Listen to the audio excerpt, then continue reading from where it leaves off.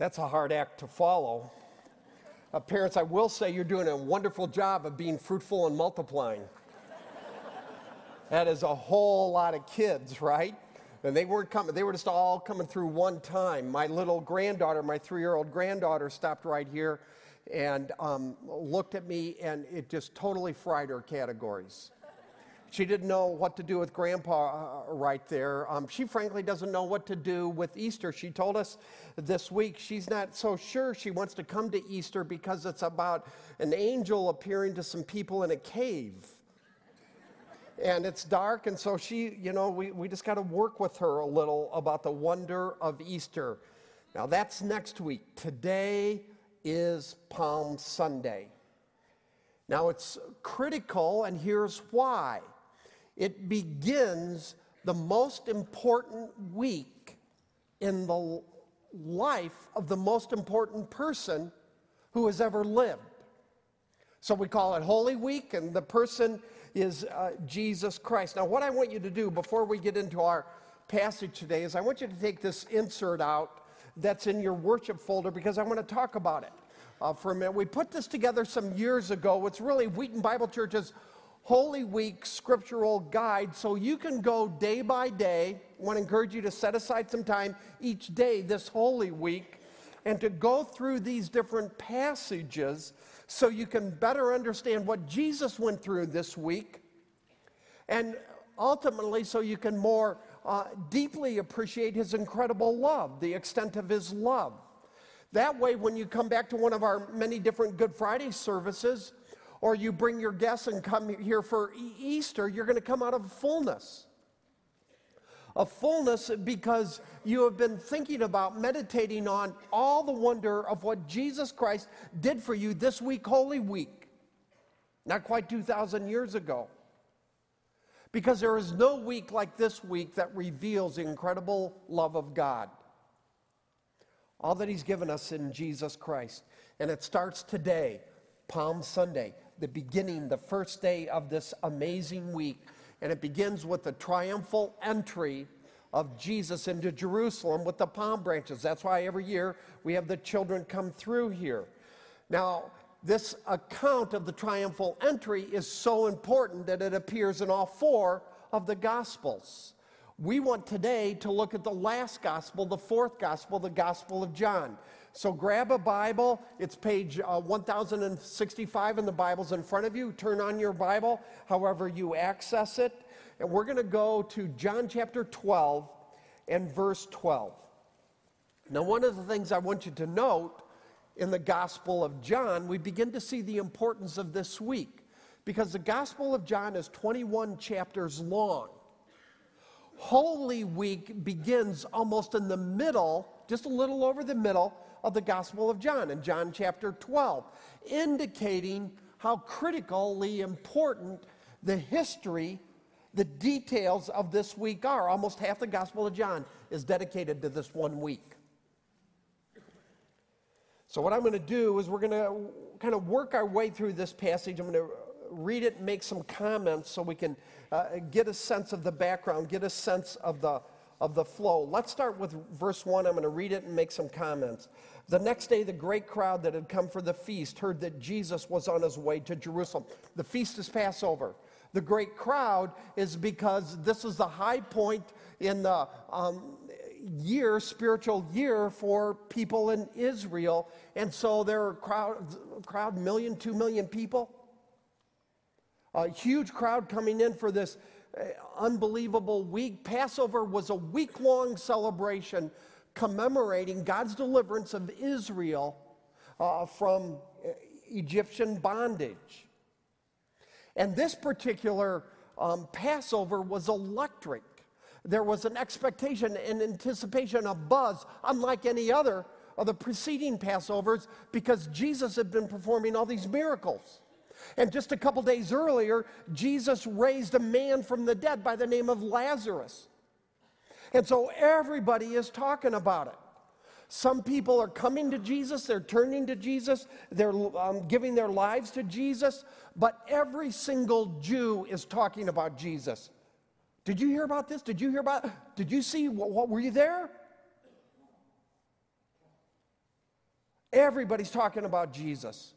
And what's happening is the crowd is caught up in a nationalistic, a political frenzy, if you will, because they believed that Jesus was about to come into Jerusalem and become the king and vanquish the Roman oppressors. And so that's kind of behind what's going on in verse 1, the reason for the great crowd. And then we come to, verse 12. Then we come to verse 13, and we read they took palm branches. That's just what we saw. Palm branches were a common way for people in Israel to honor a king, honor a dignitary. They're waving them. We call it Palm Sunday because of these branches. And what's going on is the crowd with these branches is affirming that they believe Jesus is the king. Very interesting. And we continue, they're shouting Hosanna, here quoting the Old Testament, blessed is he who comes in the name of the Lord, blessed is the King of Israel. So here the crowds are quoting Psalm 118, a messianic psalm that prophesied that there would be a day coming when the Messiah would come. The crowd is quoting that psalm because they're saying Jesus is the fulfillment of that. So what they're saying is that Jesus isn't merely a king, he's the king. The promise prophesied, King of kings, a messianic king who would come and make everything right, overthrow. So the crowd is openly declaring that Jesus, not Caesar, is the king. And they're making this an act of defiance, not just worship. And really what we have is a political rally, not merely a spiritual one. Now let's continue with verse 14. Jesus found a young donkey, sat upon it, as it is written. Here we have another Old Testament passage quoted. Do not be afraid, O daughter of Zion. See, your king is coming, seated on a donkey's colt. Now here, John, the writer of this gospel, is telling us Jesus intentionally, purposefully, and specifically fulfills a 500-year-old Old Testament prophecy found way back in Zechariah chapter 9. That the king would come into Jerusalem riding on a colt, a young donkey. In one of the other Gospels, we're told it was a young colt that was so young, never been ridden on, indicating, by the way, that it was set aside for sacred use. Now, no one saw this donkey thing coming. I'll talk about it a little later. Because a donkey isn't generally, sometimes, but not generally what kings ride. I mean, kings, when they're coming in to take over, they're riding a war horse. I mean, who rides a donkey? Hobbits? Little kids? So the symbolism, because they're caught up in such a political frenzy, the symbolism of what Jesus does is totally lost on the crowds. And we see this in the next couple of statements, 16. At first, his disciples did not understand all this. Only after Jesus was glorified, that is, resurrected, did they understand that these things had been written about him and that they had done these things to him. Now the crowd that was with him when he called Lazarus from the tomb and raised him from the dead continued to spread the word. Many people, because they had heard that he had given this miraculous sign, went out to meet him. So the Pharisees said to one another, see, this is getting us nowhere. Look how the whole world has gone after him. Now, a lot of us today come to passages like this and say, this isn't history. The Bible isn't reliable. The Bible's giving us spiritual truths, not historical fact. But when we read an account like this, there is so much historical detail. We're given the name of the man that was raised from the dead. The authors are indicating they're writing history. Now, we have trouble with this for other reasons, but one of the things we can't say is that this is not a historical account. It's full of history. It's placed in a historical context that all sorts of people could have denied if it was bogus. And here in this one act of Jesus coming into Jerusalem, we call it the triumphal entry, Jesus, who had repeatedly shied away from the public eye, goes public. I mean, the cameras are rolling. CNN is there. It's a huge deal. But what I want you to understand, by going public, Jesus is now intentionally crossing a line. This is now a point of no return. There's no going back for Jesus. He's publicly declaring two things. First, I am the king. And second, I am a loving, merciful king who brings peace. Now, the crowd was focusing on the second, the first totally missed the second. And let me just say, to set this up, because I'm going to spend the rest of the morning unpacking these two things that Jesus is declaring. If you're ever going to go anywhere with Jesus Christ, if Jesus is ever going to be anything to you, then it's got to start with understanding who he is, that he's the king.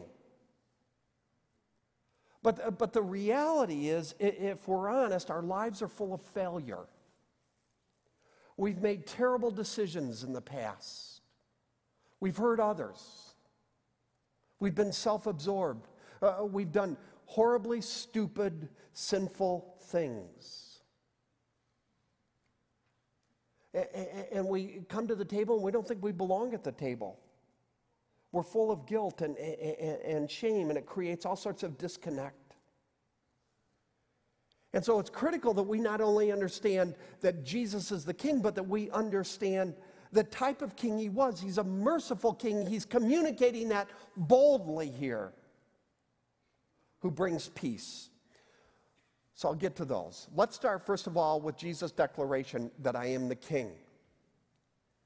And what I want you to see here is that Jesus chooses this moment, more people in Jerusalem than at any other point during the year, probably. And that Jesus does not squelch the crowd's worship, but instead accepts it, and you could say encourages it.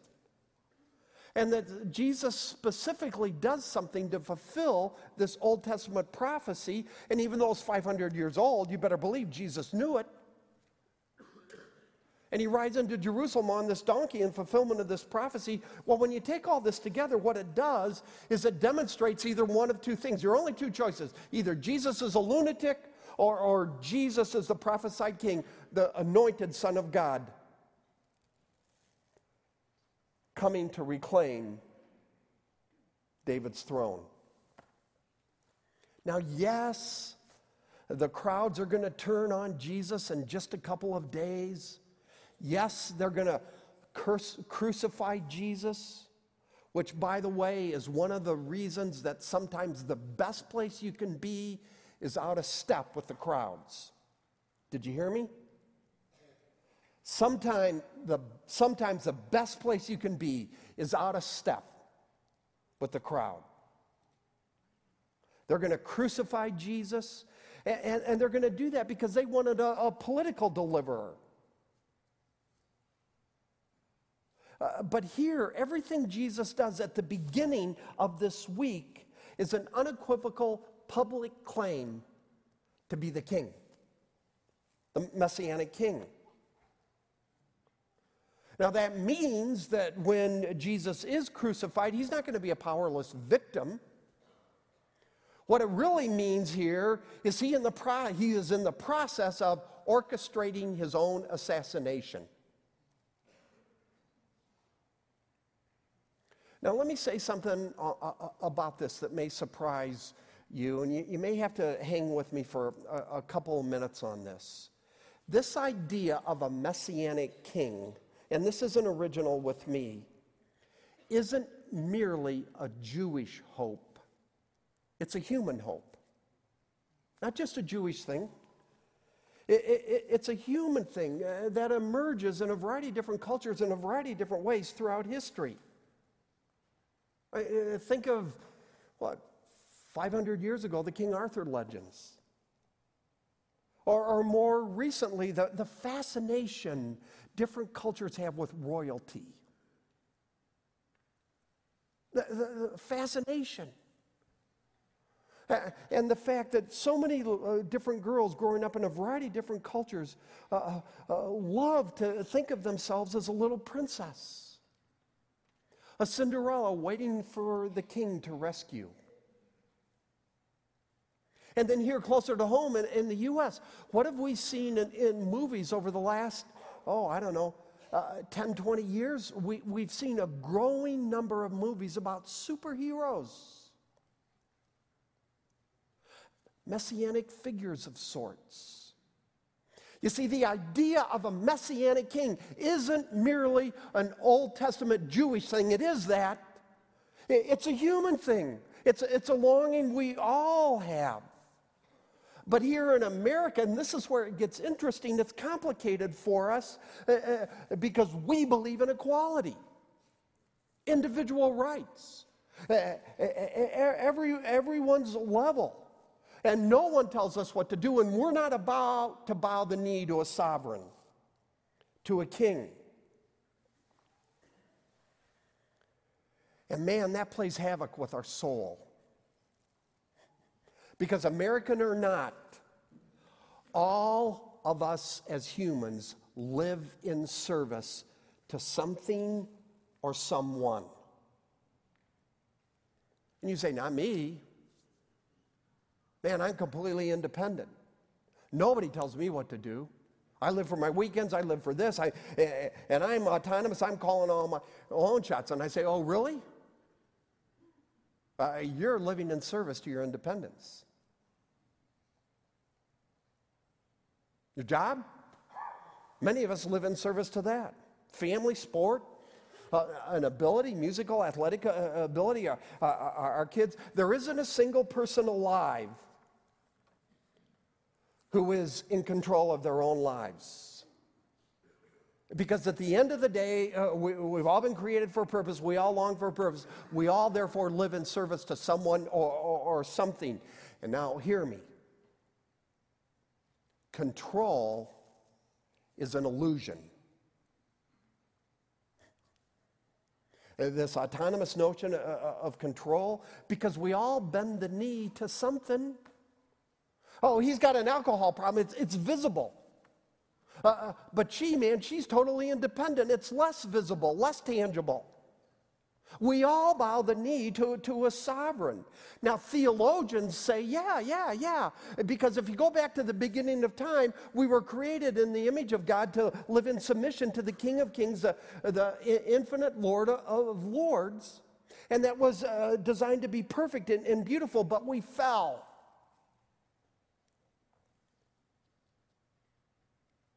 And so on the one hand, we have this longing for a superhero. But on the other hand, we really struggle to think about bowing the knee. We're Americans. And so we come to God's Word, and as another has said, all the leaves of the Bible are rustling with the rumor that the true king is coming back to fulfill this human longing. And in the triumphal entry, Jesus Christ says, it's me. I'm the king. And here's why this matters. If you want Jesus Christ to be anything in your life, you must understand two things: that you think you're in control, but you're not in control. And number two, Jesus has come to regain control. He is the king.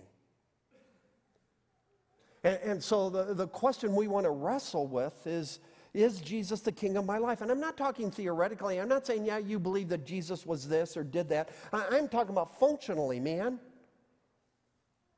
I'm talking about you understand the fact that you are not the king. Your job is not the king. Your kids aren't the king. Your marriage isn't the king. This hobby you have, this ability you have, not the king. Not even your preferences. Jesus is the king. And I'm not saying, do you believe that? Do you believe he's the king? I'm saying, do you serve him as the king? Let me give you 3 ways I've run across that you can know whether or not you're treating Jesus as the king. I gave these to our men on Thursday at our men's Bible study. Number 1, one of the main ways you can tell that Jesus is your king is if you worship him. You worship him. Look at this passage from Romans chapter 12 and verse 1.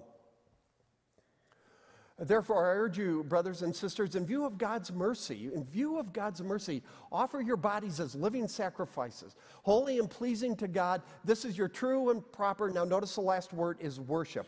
What is worship? Well, according to this passage, worship isn't something you do for an hour a week.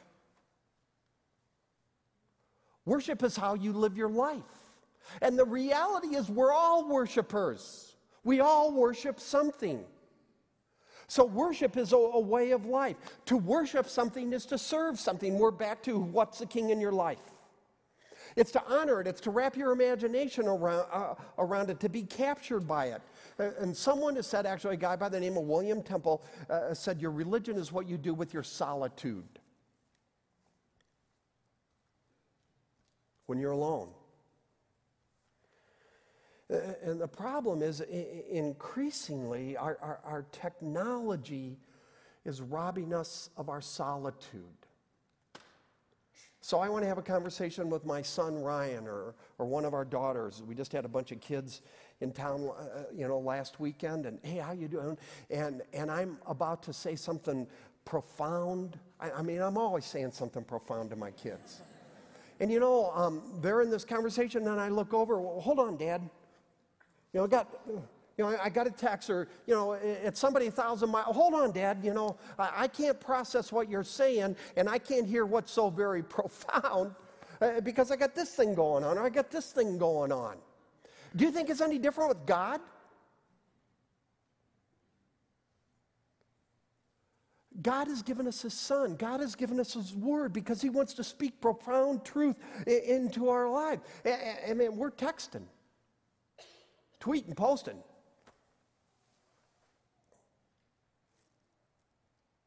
And there's no solitude. And the test of your religion is what you do with your solitude. What do you daydream about? What captures your imagination? Is it God? Is it Jesus? Are there verses, Romans 12, verse 1? A psalm you've been thinking about? That's a 24/7 gig. It's not a 1 hour a week gig. Let me go on. The second test is you obey him. The crowds will pay lip service to Jesus, but they won't obey him. They're going to crucify him. They're going to ignore him. They're going to turn his backs on him because they didn't like his plan. Does this sound familiar? We want this kind of God, not this. What is obedience? Well, I addressed this last week when I asked the question, what is wholehearted devotion? The answer is the same. It's serving God without conditions, And if you and I obey God only when it's convenient, when it's easy, when we agree with God, and as I said, that's not obedience, it's just agreement, it's just convenience. And your 13-year-old says to you, man, Dad, you expect me to obey you? You're going to tell me why. Why I can't do this, why I can't go here. And your response, because you're a dad full of backbone and profundity, and you say, well, son, sorry. I'm not going to tell you why. Because there's a big difference between what a 13-year-old knows and what a 113-year-old knows. Only the distance between us and God is infinitely greater. And so you cannot, and I'm repeating myself here, some of the stuff I've been teaching about lately, you cannot say to yourself, there are certain things in the Bible that I'm cool with, certain things I'm not. Certain things I'm going to obey, certain things I'm going to, X out, like giving, tithing, sexual purity. Sometimes the best place to be is opposite the crowd. If Jesus is your king, you're going to obey him, not selectively. You'll never do this perfectly, but you're going to give yourself to obeying him completely. And the third way you can know you're treating Jesus as a king is if you expect great things from him. So you pray big prayers. You pray for healing. You pray for a transformation. You pray for salvation. You pray for revival. You pray that God will thwart the purposes of ISIS. You just pray. And you take big steps. You take big risks because your God is a big God, not a little God, not a God in a box. Now, yes, you will still suffer. Yes, God will still say no. But God wants to bless you with anything that is not bad for you. He's a big God. And you expect big things. So on Palm Sunday, the main takeaway, the triumphal entry, is that Jesus declares himself to be king. How are you doing with that? And I don't mean theoretically, I mean functionally. How's your week, this Holy Week, going to reflect that? Now let's go on. There's more, because the triumphal entry also teaches us that Jesus is the merciful king who brings peace. You say, I can't get right with God because of my failure. Jesus says, I get failure. I have come to redeem it. And here we move from who Jesus is to the nature of his reign, the nature of his person, to what type of king he will be. And let me set it up this way. Jesus is the only king among millions of kings in our world. And all sorts of idols we turn into kings all the time. Jesus is the only king that won't oppress you. He is the only king that will not abuse you. He is the only king that will not deceive you, manipulate you, or hurt you. Why? Because Jesus is the gentle, merciful, loving king who enters Jerusalem not to execute justice, but to absorb justice, not to deliver judgment, but to absorb judgment by going to the cross and dying in our place for our sin. As our substitute. In order to think about this, break the back of guilt, shame, sin, evil, hatred, on and on. And to end, Jesus is going in Jerusalem to die, to end sin and judgment forever. That day is coming. Now, how do we know this? How do we know this is what the triumphal entry is about? That it's about this, it's a picture of this merciful, loving king, because it's the point of the donkey. It's the point of the prophecy. It's why Zechariah 9:9 is so important, because the donkey was a symbol in the ancient Near East of peace, and it's what kings would occasionally, not regularly, but occasionally ride to communicate peace and justice. And so Jesus riding this donkey, Jesus going to get this donkey, is a public declaration that his mission is a peace mission. And if you go to the Gospel of Luke, let's put this passage up here. What's also interesting is that we are told Jesus is riding this donkey and weeping as he rides. Look at this passage. As he approached Jerusalem and saw the city, he wept over it and said, even you had only known on this day what would bring you peace, but now it is hidden from your eyes, because they will reject Jesus. The days will come upon you when your enemies will build an embankment against you and encircle you and hem you in on every side. They will dash you to the ground, you and the children within you. They will not leave one stone on another because you did not recognize the time of God's coming to you. Now, let me just say, there's a lot of things I could say, but please, please understand the crowd's got it wrong.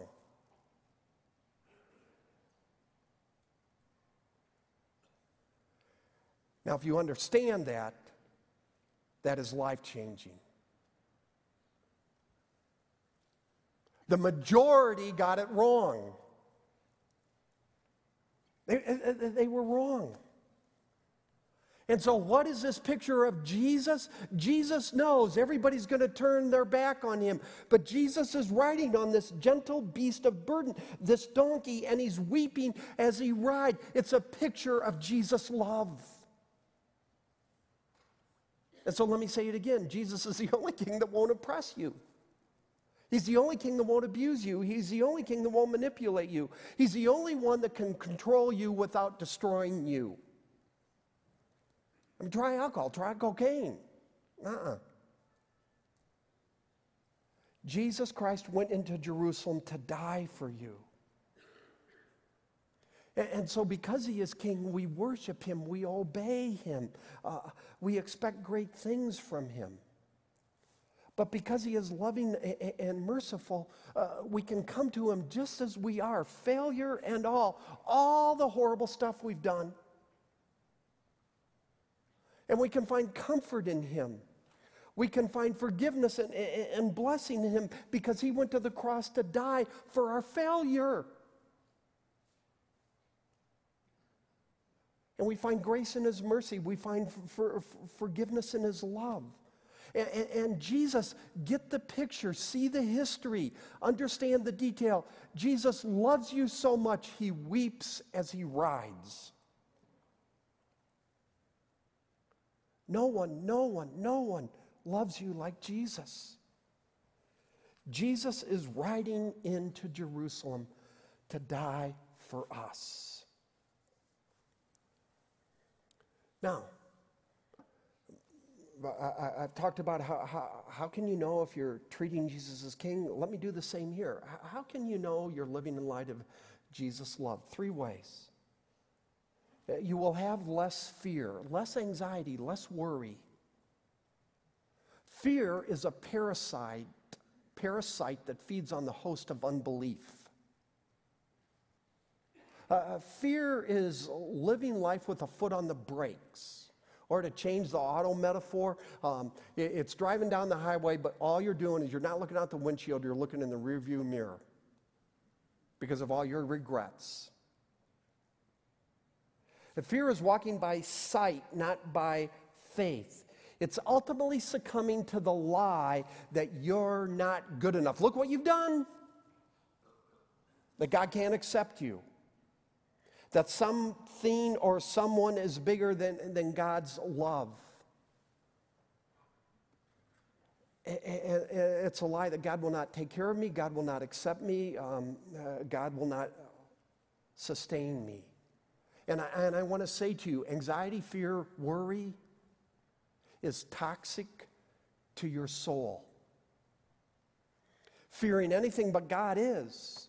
And what is the antidote? The antidote is telling yourself repeatedly what we see here. That people may reject you. The crowd may turn on you. Your circumstances may be awful, pitiful. But God will never, ever stop loving you. And one of the great New Testament pictures of that merciful, gentle love is Jesus riding on a donkey, weeping into Jerusalem. Amazing, amazing picture. Jesus came to rescue me. Jesus came to rescue you. And when you inhale the love of God in Jesus Christ, your house of fear, anxiety, and worry starts to come tumbling down. A second test. How do I know I'm living in light of the love of God? How do I know that, this is real in my life? Is you're hopeful. The triumphal entry means you and I have every reason to hope. Now, there is no hope in the world, right? The world today seems to be getting scarier and scarier. A guy in our church, a professor, gave me an article on ISIS. And one of the points of this profound article on ISIS is that ISIS has this millennial eschatology view that they view themselves, it's theologically driven, as one of the main things they're doing is bringing in the end of the age. And so if they take everybody down with them, the end of the age is going to come sooner. Whoa. There is no hope in the world. There is ultimately no hope in politics, no hope in military. Hope 2,000 years ago rode on the back of a donkey into Jerusalem.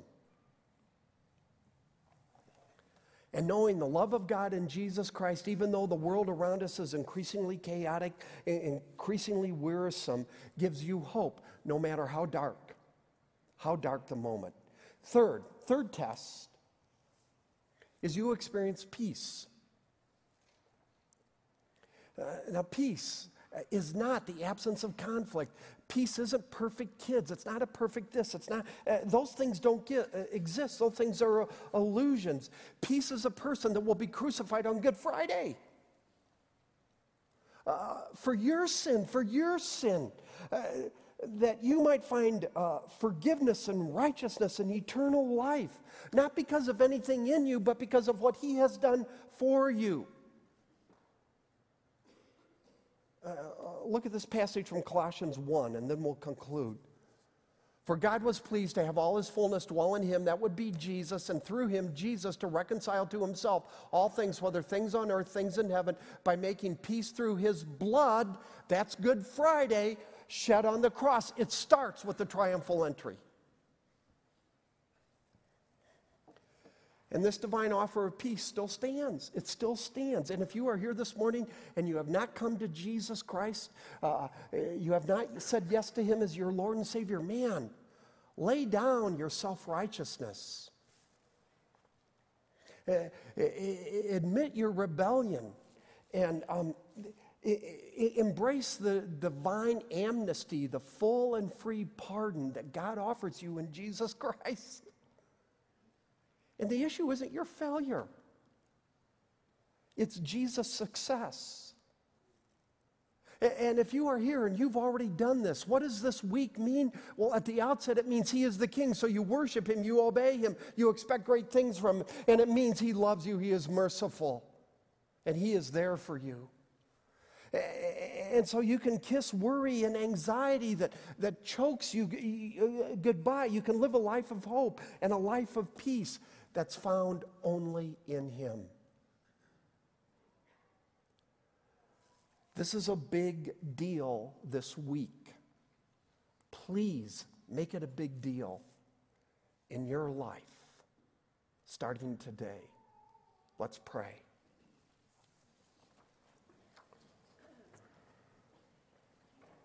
Father, we come to you full of guilt and shame and embarrassment, and that creates all sorts of disconnection.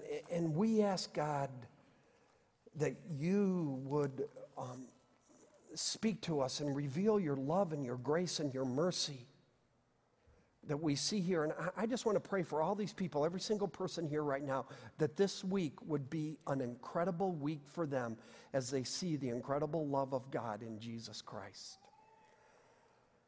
Amen.